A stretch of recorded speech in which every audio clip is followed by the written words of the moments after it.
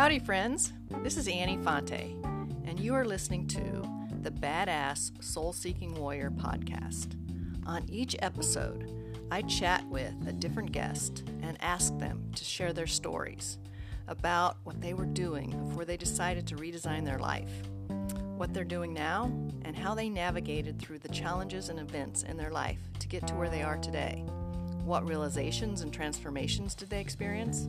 What fears did they overcome? And ultimately, how did they create a life that they love?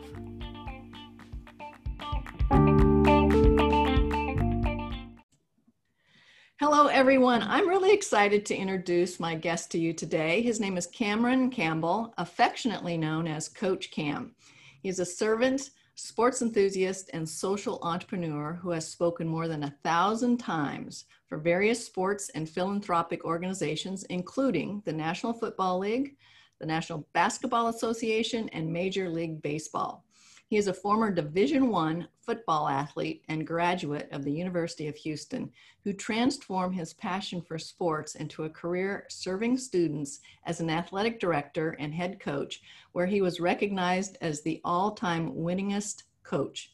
He is currently empowering others as a business consultant and owner of Texas Athletics Construction, and will be releasing his highly anticipated online course, Win the First Quarter of Your Day, Playbook for Wealth, Health, and Success. Coach Cam, welcome. Thank you for carving out some time for us today. Thank you for having me. Well, I want to get to the course that you've created.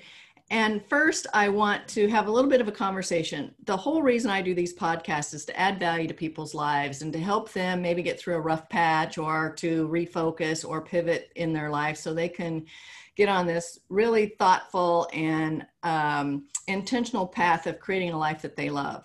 And so for us to start, before we get to your course and what that's about and what people can expect from that, let's spend some time and peel back the layers of self-discovery.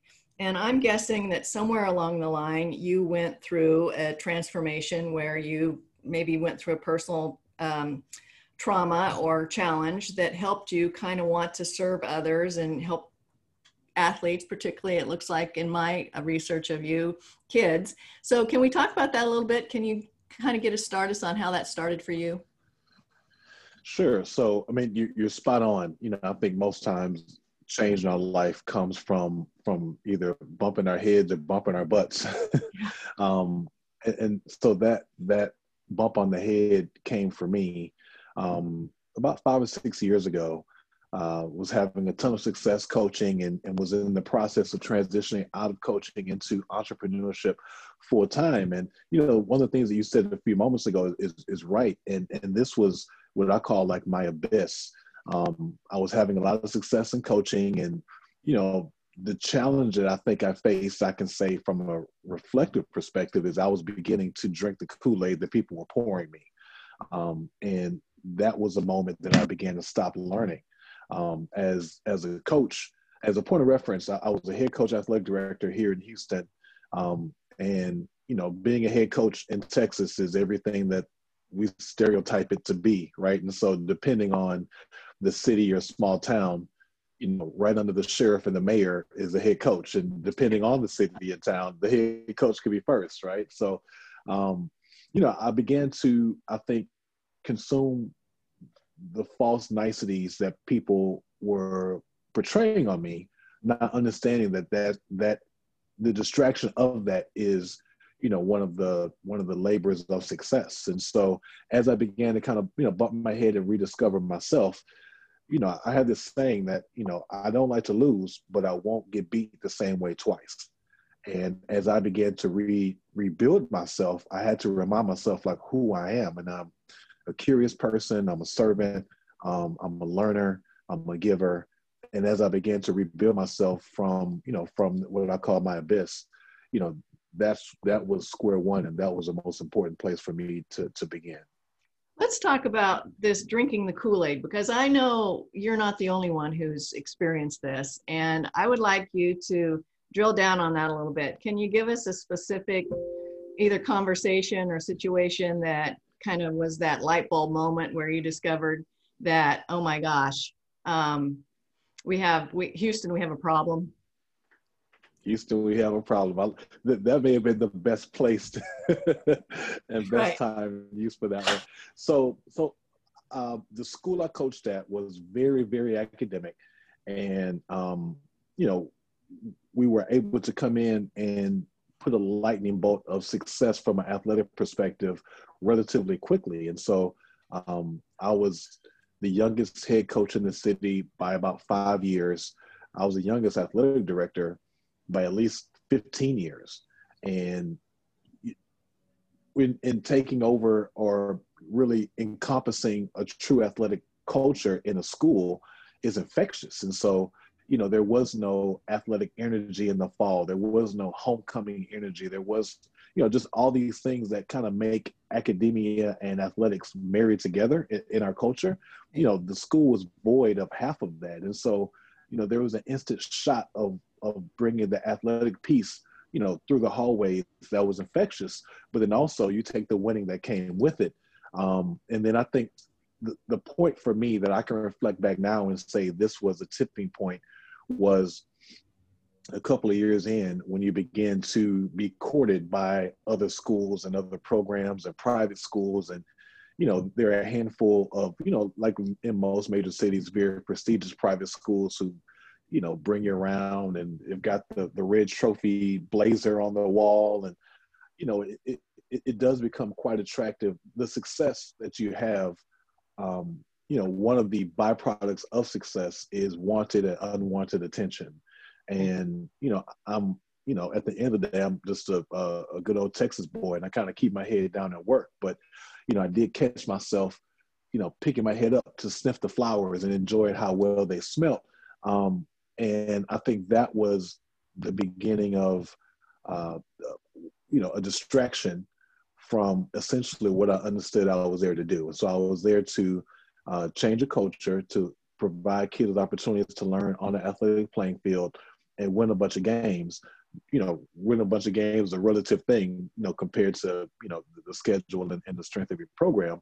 But before you know it, you know, the distractions of the ancillary things around the success began to distract me, you know, if I'm being honest about it. Okay.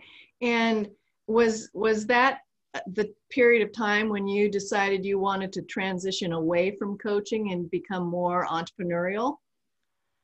So I've always had the entrepreneurial bug. I think that, you know, one of my really big challenges that I want to fix in our culture is, you know, bits and pieces of the broken educational system. You know, our educational system doesn't work to create the next Steve Jobs. It works to create people who work for Apple. And so I squelched for years what I knew was inside of me. Like I started my first hustle at 9 years old, like cutting, you know, tying a lawnmower to the back of my bicycle and cutting grass. And so I've always had that kind of entrepreneurial thing. And so, you know, my transition from coaching, you know, was relatively unceremonious. And so a school leader called me in and, you know, said, "Hey, we're doing a great job. We love the culture you built here, but we found ourselves being more athletic than we care to be. And so we're actually going to move the athletic director position, you know, kind of away from you into a counselor. And the counselor will kind of take care of the extracurriculars. We're going to go more into the extracurricular space, less like interscholastic. And so you can stay a coach if you want. Like, we appreciate what you've done for the school, but, you know, we're going to add like lunch duty to your plate. And, you know, I was like, yeah, you didn't bring me here to blow a whistle during lunch. You know what I mean? And so it was a space for me to say, like, okay, like, you can accept what's been handed to you, or, you know, you can, again, like, redesign yourself, better yourself, and really just drive in the direction that you know that you're supposed to be, and understand that this is a beautiful stop in your life. I never planned on being, you know, a head coach or even coaching. You know, I do enjoy youth. I do enjoy sports. And so, you know, there's a big difference between coaching flag at the YMCA and being a professional coach. So I did enjoy my stint, but I think that one of the, you know, for anybody listening, one of the biggest nuggets from that experience to me is, you know, what you do doesn't define who you are. And there's times when if you can take a step back and be introspective, that coaching for me checked a number of those boxes, but in coaching, checked off more boxes and understood like, yes, there's a whole, I'm playing it small. I could have, gotten another coaching job the next day, like as a coordinator, or maybe a head coaching job the next season. But, sometimes you have to trade in to trade up. And so that's what I decided to do when I transitioned out of coaching.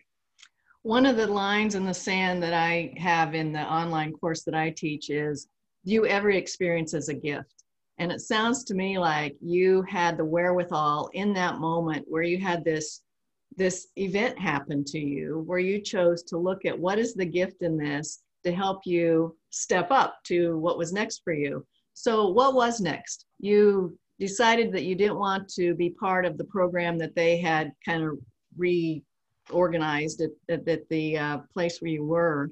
What did you do next when you stepped away from that? So what I did next was struggle. Okay.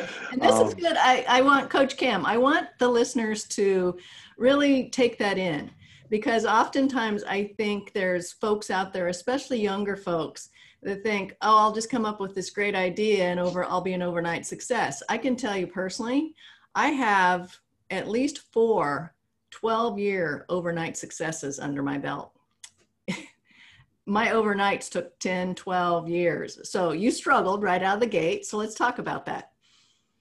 I struggled right out of the gate. And a part of what I call like my life redesigning, or like establishing my life architecture, was, again, so I bumped my head when I transitioned out of coaching. I bumped my butt when I landed out of coaching. And so, what I realized was how inadequate my financial IQ was. And so, while I didn't expect to have this card handed to me in life, looking back now, and a big part of it is like willing to be introspective and willing to like sit in the pain of the moment, right? And stop trying to find an instant Band-Aid. So again, I could have, left that office on Friday and again, started coaching that next Monday at a minimum, right? But deciding like, this is a slide in my life that I can sit in and continue to slide, or I can like sit in and like put a Band-Aid on,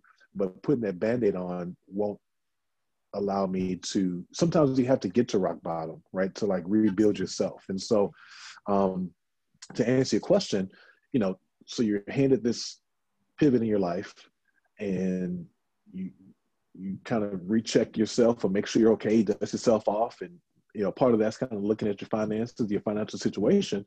And I looked at mine and said, oh, this isn't good. And so I had to identify or acknowledge the fact that I had a very low financial IQ, that like anything else in life, if your intelligence or decision making isn't strong in the area, you probably also make bad choices. And, again, like the idea isn't to pave over it. The idea is to sit in it, learn from it, build from it, and then redesign yourself to do better. And so, like you said, I mean, you could have said it better, like rebuilding yourself is a brick by brick, day by day, year by year process. But in hindsight, I'm so thankful for it, but it was painful. It took me to the depth of self-reflection and self-reckoning. And, it forced me to ask myself a lot of difficult conversations and questions in the moment. And so as you sat with that and reflected on it, what were the inspired actions you took to step by step start to climb out of that situation you found yourself in? The first step was acknowledging the fact that I was there and I put myself there. The second step was, and this is for younger listeners, I hate to bust a bubble, like nobody's coming to save you. Like nobody's coming to save Coach Cam, right? And so, will grace fall in and step in and provide like a footstool? Yes. Will opportunity come in and provide a footstool? Yes. Will God provide mercy? And, yes, right? So there will be like steps of covering during rain, but there's no magic umbrella to save you during this storm, right? And so it's your job to decide to divide and build like your umbrella. And so the small step of relief for me was provided by a colleague that had played in the NBA for a number of years, and we had just a mutual relationship of work we do together in the community. And he runs like a celebrity basketball camp, and you know Houston's a very big city, and so the camp is 45 miles from my home, right? And so like it's in Houston Metro, but just a shot, right? And so this is, as a point of reference, even flashing back telling this story, is like this is when you check your gas gauge every 15 minutes to see how long you can make that gas stretch, right? So it's like, okay, like I guess I'll go work this camp. I mean, hope we get paid soon because I'm gonna need some gas Friday, right? And so those 45-minute or really hour commutes, to this camp and away from this camp gave me so much time, and the voice in my head was racing so much and was so loud and was so noisy. And at that time, I got another kind of just like relief point indirectly. And somebody referenced a book to me. I think it's called The Secrets of the Millionaire Mind, right? And so it's a book by T. Harv Eker. And, the book is a bit hokey, I will say that, but the meat and potatoes of it is people who have resources, capital, and he talks about like rich versus poor. And I'm not a big fan of like rich versus poor. I think that's a very subjective kind of, menial way to look at it. But what he's saying is people who have see life this way. People who don't have see life this way. Right. And, the more he spoke of people who have seeing life, it was attractive to me. But I could also see the people who had success. And again, not just financial success, but quality of life success, relationships with faith, relationship with family, a life that you would want to archetype yours after had these things. And there are one or two that may be traits I possessed, but there are several over here where it's like, the biggest one for me was, and again, taking rich versus poor out of it, right? But like the rich see problems and acknowledge them for what they are. The poor see problems and their problems are always bigger than them. Yeah. And that one for me was just a kick in the pants. And so, you talk about the hitting your head and hitting your butt. That was one where, your situation is absolutely under your control. And so again, like coupling that with poor financial habits and then, exiting a job, you don't have to pay your gas bill when they send the pink notice, right? There's no reason to wait for, again, if you've got, money in your family operational budget, like just the financial responsibility of being ahead of the curve for, occurrences and revolving debt it's a mindset shift, right? So if you know that your gas bill is on average $50 a month and you've got it marked out in your operation, well, first off, having a budget, not just saying, okay, on the back of a napkin, right? And so if I'm being transparent and honest with myself, if you know that your gas bill is $50 a month on average, pay your bill, dude. Like, don't wait for them to knock you 2 and 3 times and then threaten you with a $5 fee and then ding your credit just to get you to pay a bill when you have the $50 in your pockets, in the first place. And so just reshifting the way I thought and where that comes full circle as an entrepreneur. And I think that one of the biggest things that I learned working in the NFL is the moment that you can see your surroundings as non-assets is a moment that you become a professional. So the first time when you're working in marketing and you go into the marketing closet and there's sweaters and hoodies and caps and autographed balls, I mean, all this cool stuff, right? I mean, this stuff is cool. I'm not gonna sound like it's not cool, but the first time you go in and it's like, let me grab an extra, right? So just the temptation of like seeing this thing as an asset versus seeing it as a tool. And so, when that conversation of paying the gas bill comes full circle, as an entrepreneur, when you send the invoice out, or, you're sending out to accounts payable, like, you expect the people to pay when they're set to pay. And it's just, it's a maturation of taking like a non-consumerism mindset of, oh, they've got it. They've got 50,000 customers across the city. So if I pay mine a week late, well, if everybody paid theirs a week late, they'd be in trouble, and they wouldn't be able to provide this service. And so, it took like the maturity of being honest and like kind of standing in the mirror naked and looking at your flaws to decide, like, okay, I can fix this one. I can fix this one with the mindset shift. I can fix this one by getting back in the gym. Now, as a point of reference, I was also 310 pounds at the Wow. time. Not making good diet. I mean, if I'm honest, I liked myself. I don't know that I love myself Right. during this time in my life. And I liked what people were saying about me. Right. And again, like, I'm not a big, like, from that perspective, ego-driven guy. So this is the first time that, I've had successes in my career, as he made reference to. This was the first time that I stopped to acknowledge and then actually kind of become intoxicated on the distractions that come with success. Yeah, and you brought up a lot of good points just in that conversation. One is our mindset is so important.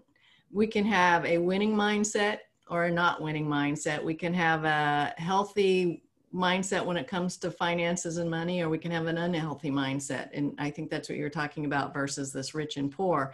And when we have that mindset of a champion, I always say this to my team. I want to walk in this building every day knowing that I'm shoulder to shoulder with world-class people and that we're providing world-class service. And so that's a mindset. And then that mindset leads us to really create sound cultures and habits for ourselves to live under versus having that identity of there's trouble and it always seems to find me somehow. I have more month than money.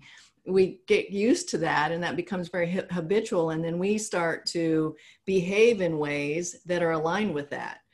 So if we have the habits and the behaviors that are very aligned with trouble's always finding me versus, no, that's just a challenge that I get to work through right now.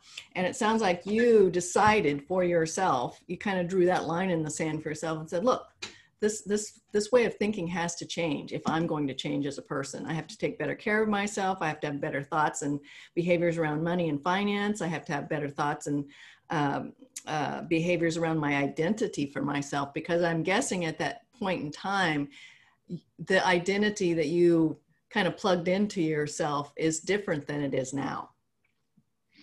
Yes, it was. And, I think that the blessing for me, it's funny because as a consumer, we see it, right? And so again, if you can look at and watch the natural patterns of life, like, if you've been on the earth long enough, if you're aware enough, you can catch some of the grooves. So the same way that we enjoy watching, the E! Hollywood story, the same way that we can enjoy watching the drug addicted, actor, right? So ironically enough, I go to a half price books, like a used bookstore last week, and I pick up a 1997 People magazine, like annual edition.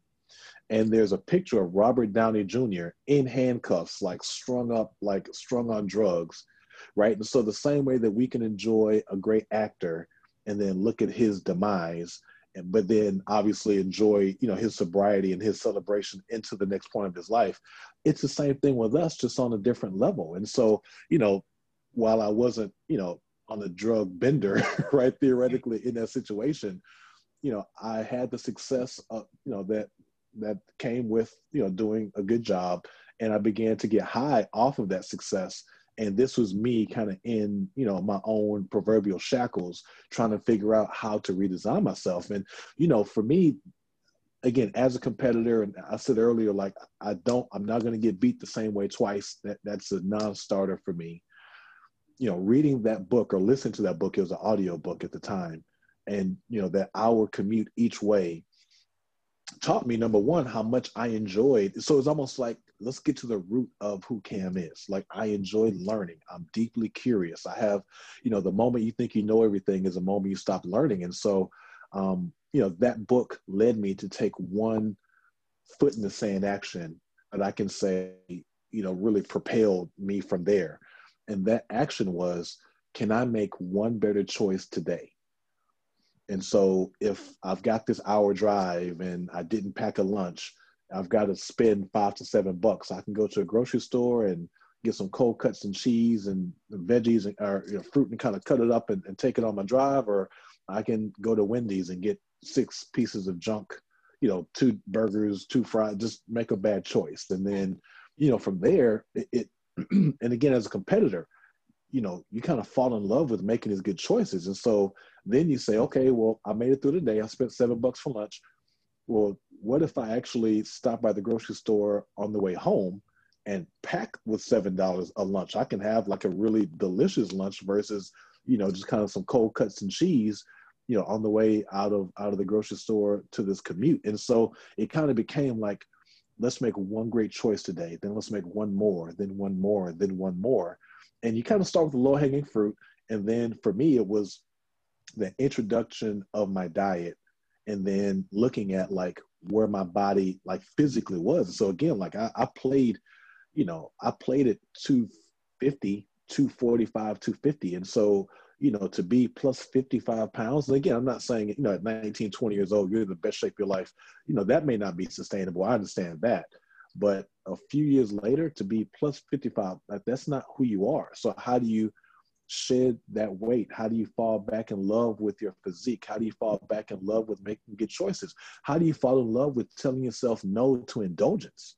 And I think, again, when I was in that abyss, there was no no. And so, I enjoy cigars, I enjoy spirits, I enjoy, champagne, vodka, like the next guy.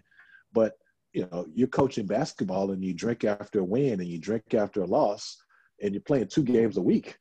You know what I mean? You kind of do the math. And so it's like, well, wait a minute, like, how do you say, like, here's a great place to stop, right? And so let me begin to question what my relationship is with everything in my life. Yes. What's the relationship with spirits to my life? And again, I'm not saying that I had a drinking problem or anything like that, but, like anything else in life, there is the idea of moderation.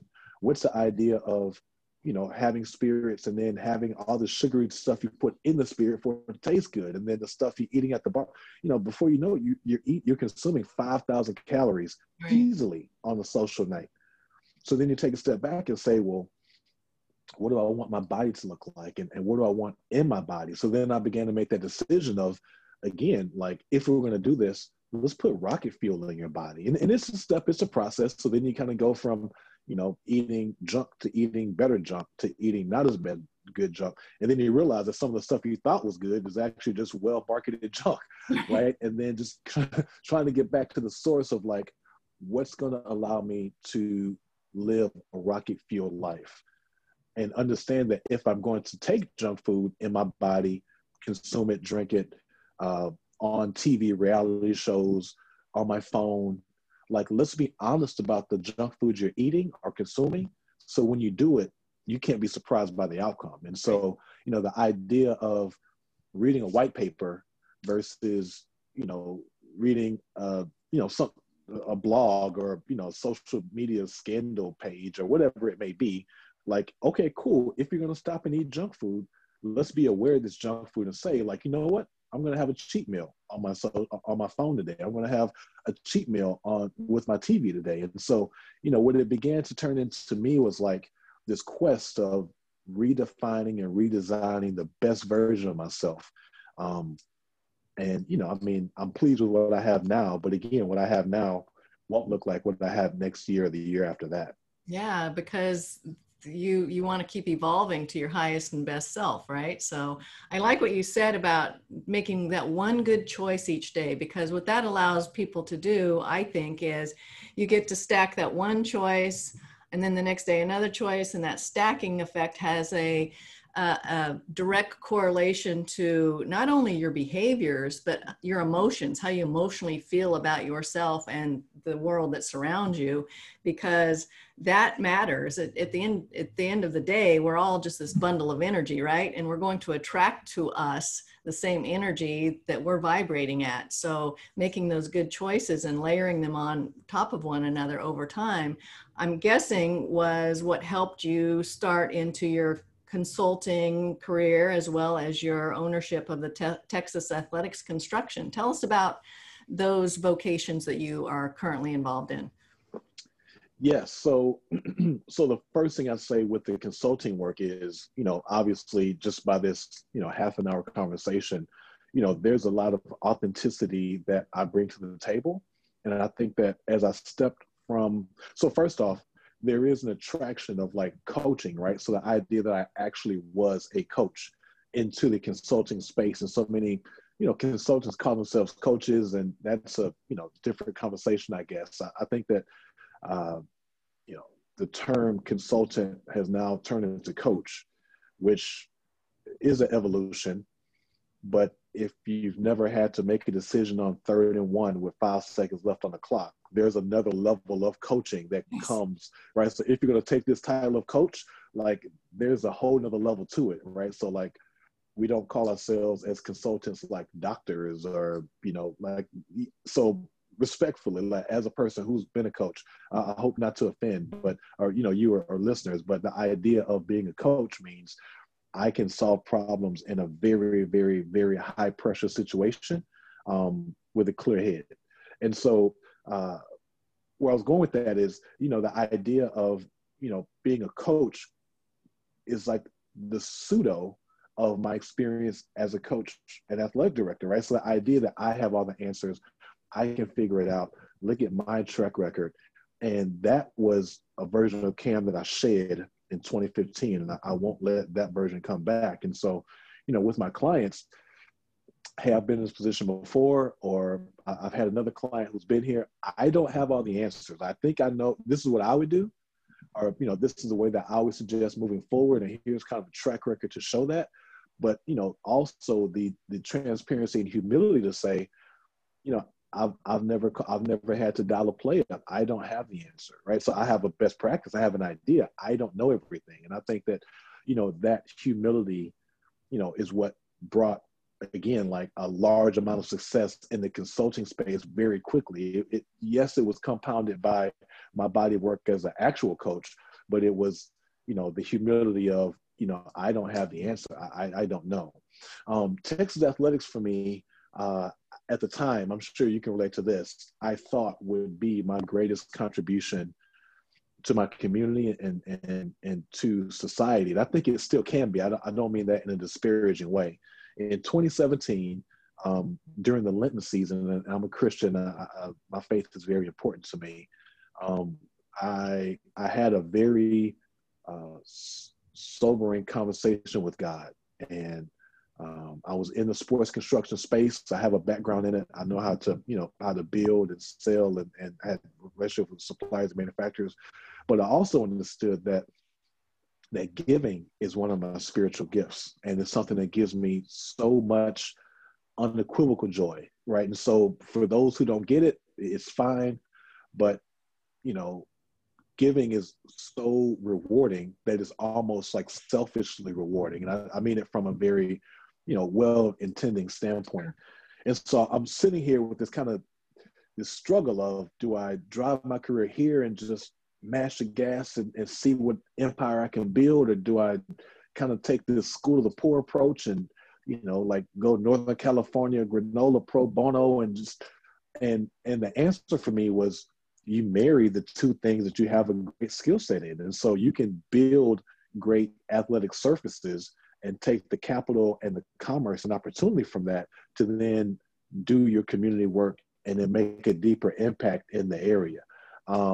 So, with that being said, I launched Texas Athletics, and, the intent of it, and we still are, a philanthropic machine. And so I started in a residential area, and I built putting greens and batting cages and basketball courts and tennis courts in people's backyards. And I just say, like, hey, Kate, I tell you what, this tennis court's $120,000 in your backyard, but I'll build it for you for $110 if you go write that nonprofit a $10,000 check. Nice. that was taking money out of my pocket. Yes. I paid I got to make sure my bills were covered. But what it did was it provided me the resources to then go do my community work, because very early on in that work, I realized like it can't be just me. Like we need all of us to fix these fires that are going on all around us. And so I started in the residential area, and I've been blessed by it. I mean, I've been disproportionately blessed. We were able to break into the commercial area, within a year and a half, which typically, in the contracting space, you've got to pay 5 years of dues before you can even sniff a commercial, let alone, we began to get school projects. And so, it's been a blessing. And, the one thing I can say from a business perspective, and this was not the intent, but kind of going back to that low point in my life, this was an added bonus of being consistent and being well intended, and I didn't even know what this meant at the time, but this business model provided a unique value proposition to my clients. Right. And I didn't know what that was at the time. Just, this is what I want to do. This is my body of work. You've seen the work I've done in our community. Can you help me? But what I didn't realize when you put the other person's shoes on is, hey, I was going to put a tennis court in my backyard anyway. I can partner with this guy, and his price is fair. He has great craftsmanship. Let's go do some good work in the community together. And so, that leg up allowed me to kind of springboard and take a step back. And that's really where the reflective part of my life really happened, was, being able to build good choice by good choice by good choice gave me a little bit of leeway to take a step back and say, well, instead of, just nose to the pavestone every single day, let's take a second and decide, like, how do you build your day? Like, what does the beginning of every day look like? When do you take time to reflect? And, do you journal every day? Do you take notes? Do you read? And I could have easily, again, gotten into the rat race of, more and more and more scale. But the idea, I saw this Abraham Lincoln quote, and he said, if I had 8 hours to cut a tree, that I would spend 6 hours sharpening the blade. There you go. And this was about the time that I was beginning to find a lot of business success. And I was like, well, wait a minute, like, we can plug in and staff and all that stuff, but like, let's spend some time every day sharpening the blade. So even if we're spending less time striking, less time is required with a sharper blade. I love that. And I'm really enjoying our conversation, by the way. I love that you had the foresightedness to want to make a portion of your proposals to the clients.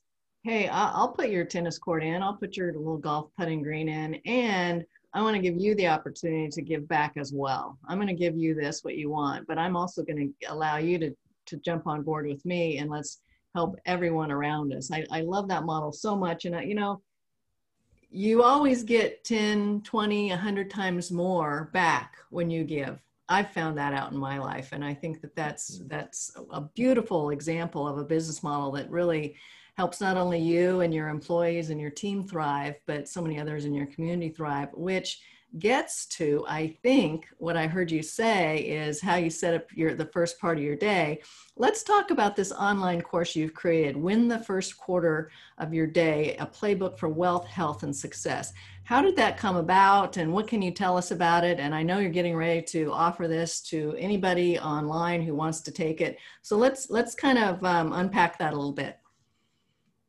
Yeah, so we've laid in this conversation really the base work of it. So again, this is not Think and Grow Rich married with a 4-hour work week, married with whatever, although, I mean, obviously it was a great resource. I'm not negating those, but this is books and books of journals that I've written over the past 5 years, and reflection and introspection and adding stoicism and being able to take a step back and just be true to myself, understanding that I am a high tempo, competitive, I like to go type of guy.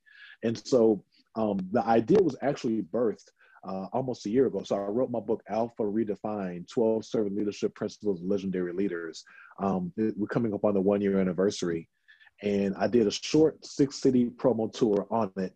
And, I got asked on all these stops, read the book and sign the book. And at least one person everywhere would ask me, how do you do so much in one day?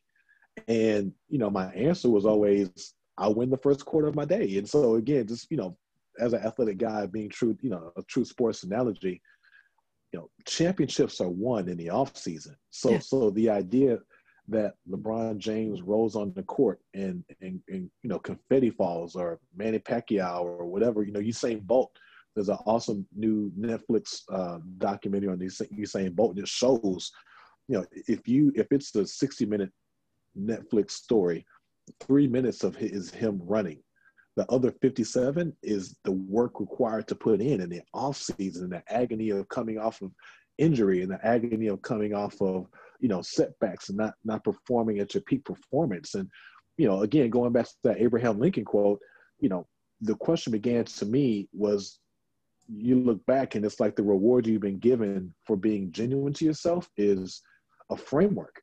And so I began to offer the book tour, infuse that into my coaching and my consultancy, and say like, hey, I've got this framework in my life that may be a resource to you. And, as an artist or as a creative, you're always sensitive to like, will people be receptive to it? But like, let's try this. Like, let's add this to your front. Let's add this to your day. And I was surprisingly surprised by the instant change of action, change of mindset, change of approach, change of productivity, change in purpose that my coaching clients began to see and realize. And even, their language and energy as we would have our one-on-ones was just different. And so you kind of faced with this beautiful challenge of, okay, I think I've got something here that can make our ecosystem better. And as a creative, I understand that I have an obligation to give and serve and to make amazing work, to serve, to make our ecosystem better. But it's almost like putting out a fire with the water hose. And it's like, well, wait a minute, I can't, I physically can't take on X amount of clients, or, I don't want to dilute the quality of what I've created to be able to be a resource. I owe it to everyone in my ecosystem to be a resource. I've created it. How do I get it out? And, the only way that made sense to me was if I can frame it, box it in an online course, I can then get it to everyone who is seeking the best version of themselves. And, something you said that I thought was so beautiful at the beginning is, it's not for everybody. And so if you're not curious, if you think you know everything, if your day-to-day, if there's not an itch somewhere that says, I should be doing this better, or wonder what's more for me, or how do I become the best fill in the blank, the best artisan, the best croissant maker at Panera Bread, right? And so the idea isn't, yes, we talk about wealth and wealth accumulation and understanding what money is, because again, like I was at -0 in every single one of my accounts a couple of years ago, and I began to rebuild, and I understand that, capital and money and resources are a liberation tool. And so wealth means whatever you choose for it to mean. It doesn't mean, drinking tea with your pointer sticking out, at a castle, if that's not what you want it to mean. And so, I do want that I do understand that if I'm realistic about life and what life presents us, that there is an honest personal conversation you have to have about personal finance. And so that's what the wealth part of it is. And so, to answer your question, I've created a great framework that I'm comfortable sharing with others, and understand that it may not be for them, but it just may be. And so let me share this with the world. And if you enjoy it, then, just understand that, as I was alluding to at Texas Athletics, that it's another one of the gifts that I can maybe present to make our world a better place. Great. So I want to know more about, first of all, congratulations on your book, Alpha Redefined, because I too have written a book and I'm working on my second one. And that is certainly not a project or a process for the lighthearted. So good on you that you did that. I want to talk to you more about that, and we'll make sure we put it in our show notes for our listeners. So if they want to get a copy of that, they know where to go get their hands on it. Sounds like it's a great read. But let's talk about the course. When will it be available, and what's the format? It's online, and how much time in a day or a week, or how long would it take for someone to get through it and probably want to go back and repeat it or revisit some of the sections or however it's cordoned off? Give us put a little bit more meat on the bones of what one could expect from participating in this course. Yes, so that's a really good question. And so as an educator, I'm sure you can appreciate the term pedagogy. So pedagogy is the science of teaching. And so that's one of the, again, like hidden benefits that I have of, I say jokingly that I'm like 50 dog years old when it comes to work because I've been working all my life. And so one of the advantages of working in education is I was exposed to the science of how to teach. And so it's a pedagogy curriculum. So there's 6 modules. Within each module is 6 plays. And so a play is different. It's the same thing as well, most people call a module, I call a play. And so within each play, we have what we call our drill down. And so our focal point for the day. Then we have our audible. Our audible is, if you don't do this, this is what's going to happen. This is what may potentially happen. Then we have our RLET. Our RLET is what we call our real life example or testimonial. Then we have our indie work. Our indie work is the equivalent to what we call homework. Indie work in the football world stands for individual work. And so when you think about your favorite quarterback working on his skill and it's like the actual technique of how to throw a ball, we call that indie work. And so each one of these courses, or each one of these modules has 6 plays in it. And then within each play, there's step by step by step by step, and there's homework, there's indie work at the end of every one. And so each play is anywhere between 4 to 7 minutes long. But it also gives you space to get your indie work done and then come back to the table the very next day. And so a person who is engaged and excited about getting the work done should be able to complete it in 60 days. But understand that those 60 days will be a challenge. And so the idea that I can skip through, get to my homework, and then kind of check it off. Well, my background in athletics tells me that that's not how you build championship caliber teams. You have to sit in the work. So, some of the indie work is reflective and you take notes and journal. Some of it is a challenge, and some of it requires you to have very honest conversations with yourself and really challenge, some of the conventional wisdom. I was very blessed in writing my book to be able to do character sketches is kind of the main premise of the book. And I was able to do some actual in-live interviews with some character sketches and not just reference research. And one of the interviews that I did was David Weekley. David Weekley is a Houston-based home construction home builder. He's actually the largest home builder on the stock market. So he owns a publicly traded company. And so we're in the meat of this interview, and he's giving me challenging frameworks and philosophies that I at the time am having a hard time wrapping my head around, because it's deeper in some areas I've ever thought before. And so I challenged him on something. I can't remember what the exact topic was. And he said, well, how's that working out for you? And I said, well, I guess it's not.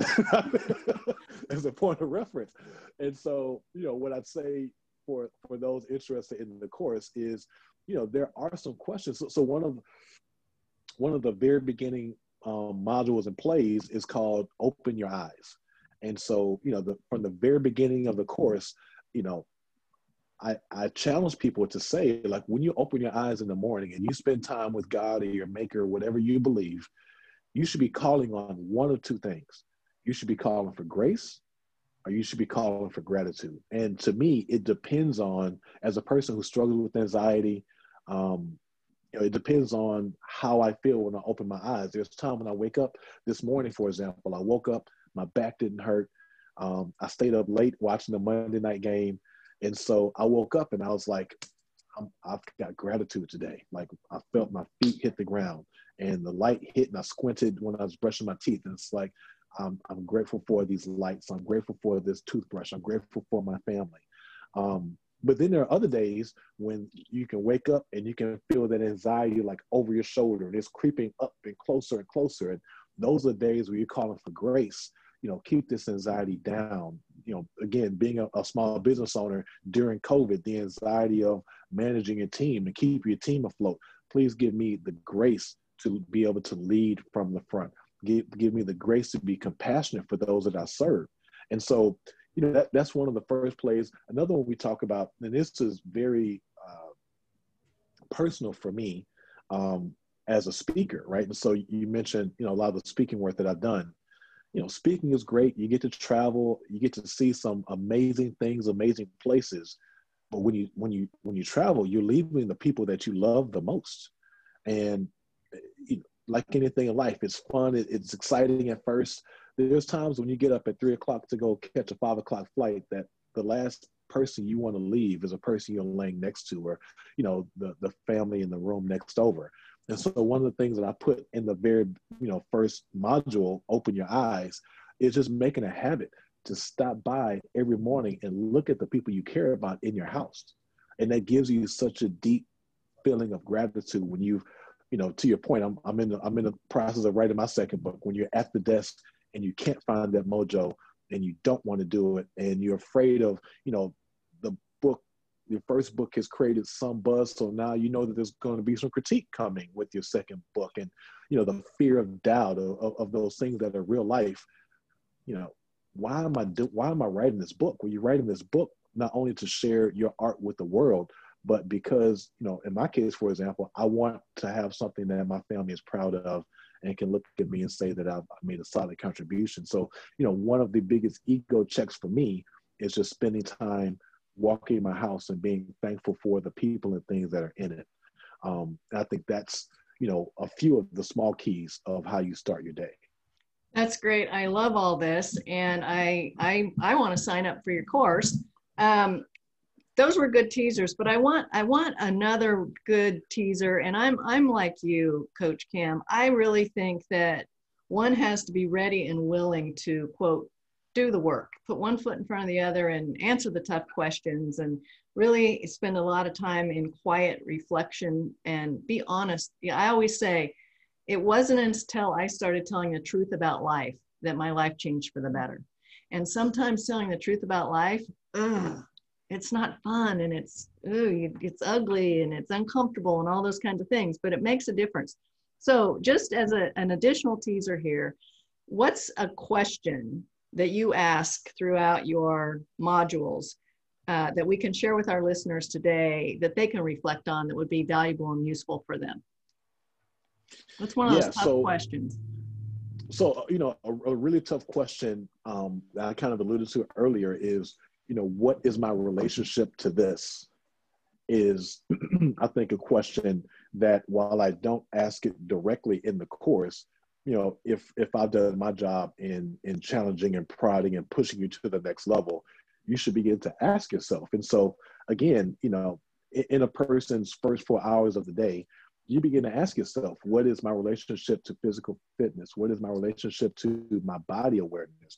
What is my relationship to, loving myself and loving those around me? What's my relationship to that $6 cup of coffee every day? And so, as a person who, I drink coffee when it gets cold outside. I'm not an actual coffee drinker, but, I talk about not only when it comes to money and wealth, like what it is, how to grow it, how to scale it, but then how to attract it. And so, if you have the Cam gas bill mentality, why are you pissing away $6 at Starbucks every day? Like, go get a Keurig for $50, go get a pack of K-Cups.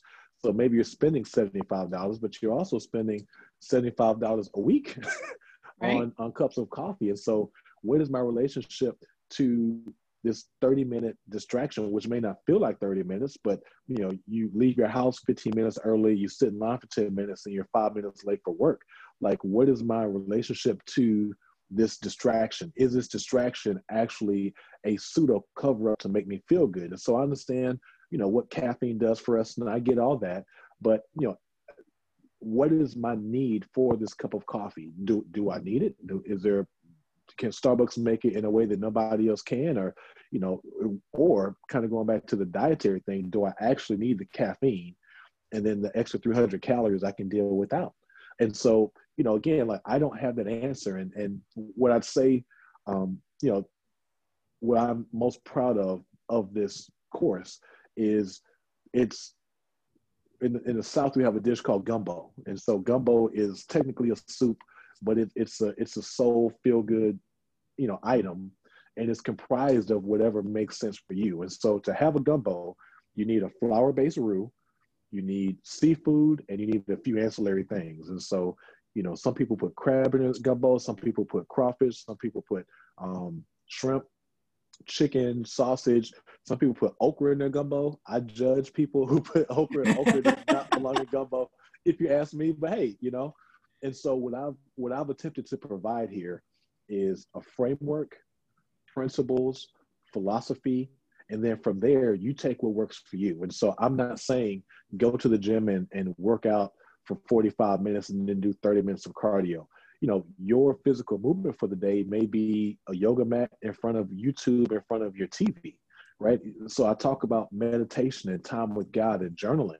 So your meditation, my meditation time is 5 to 7 minutes a day. Yours may be half an hour. And so, when I'm providing to you are the ingredients for your gumbo, you make your gumbo how you see fit.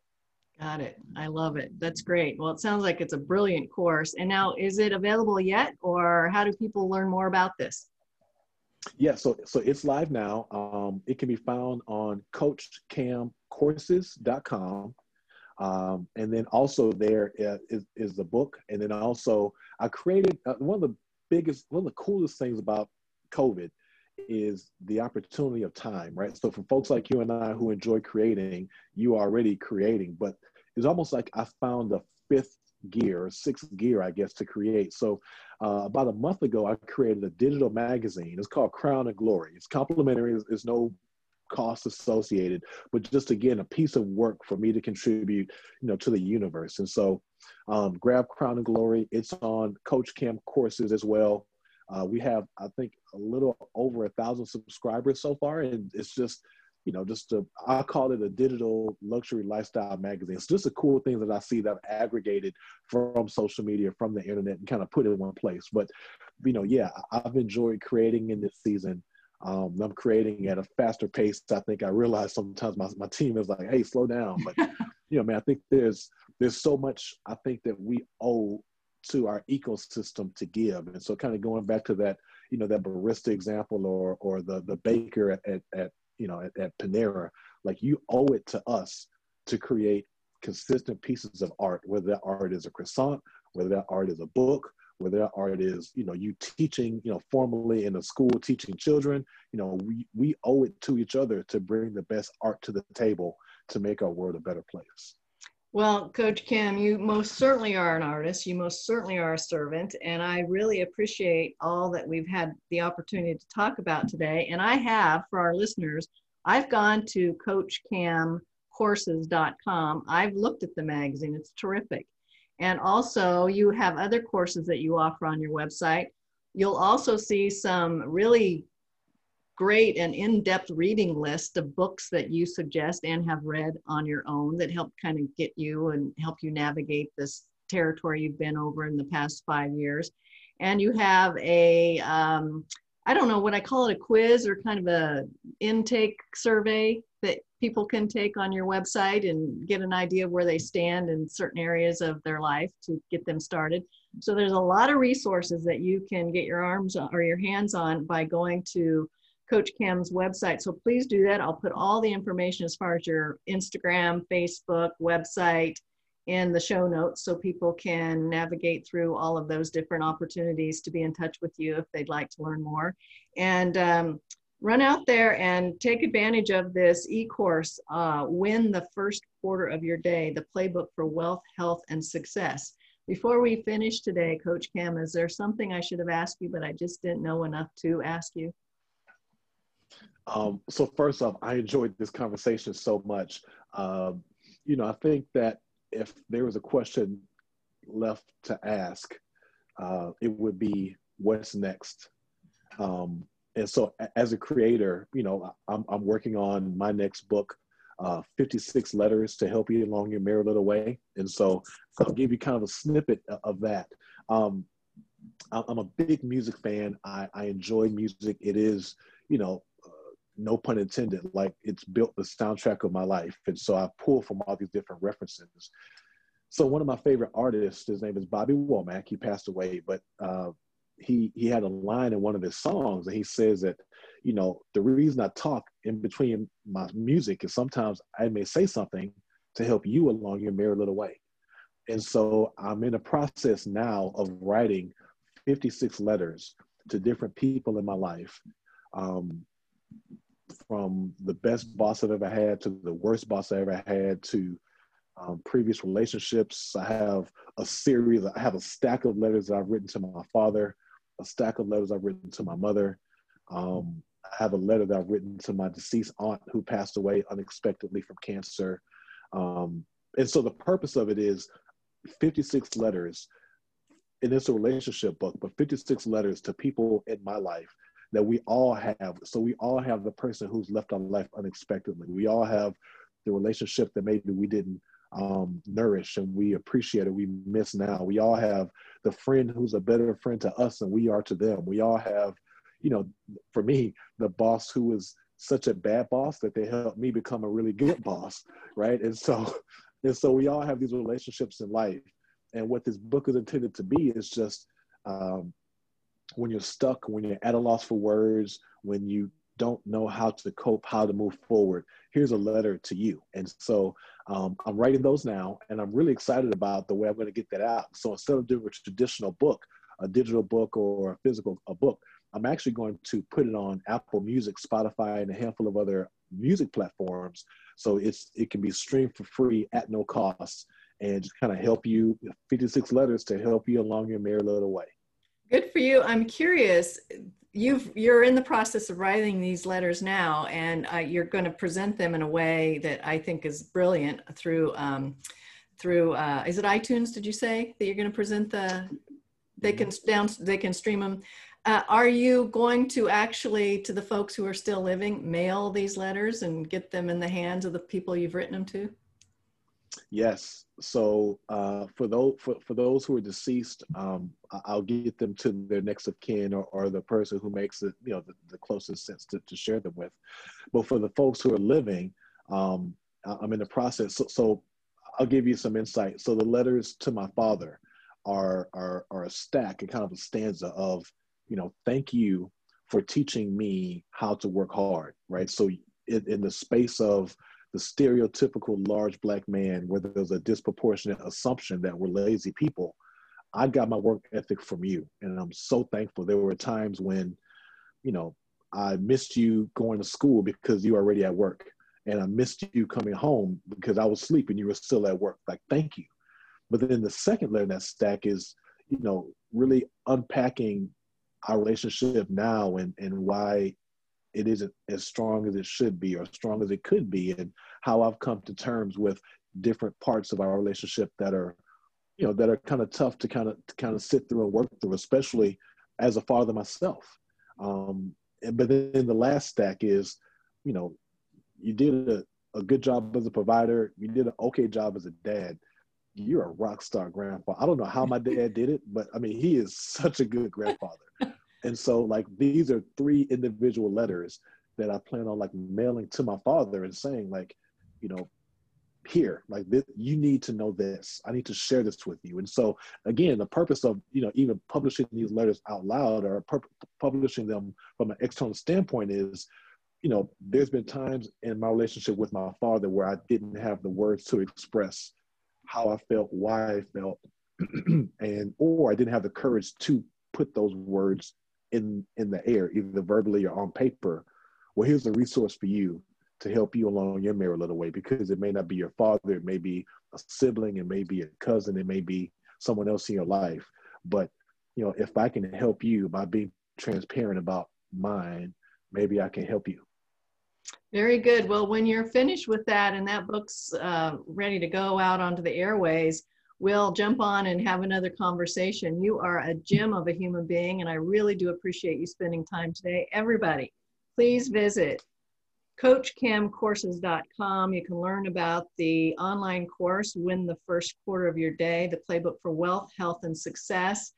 I think everybody listening ought to take advantage of this opportunity to go learn all the things that Coach Cam is sharing through this 6-module course. I know I'm going to check it out. And until we talk to you all again, have a great day.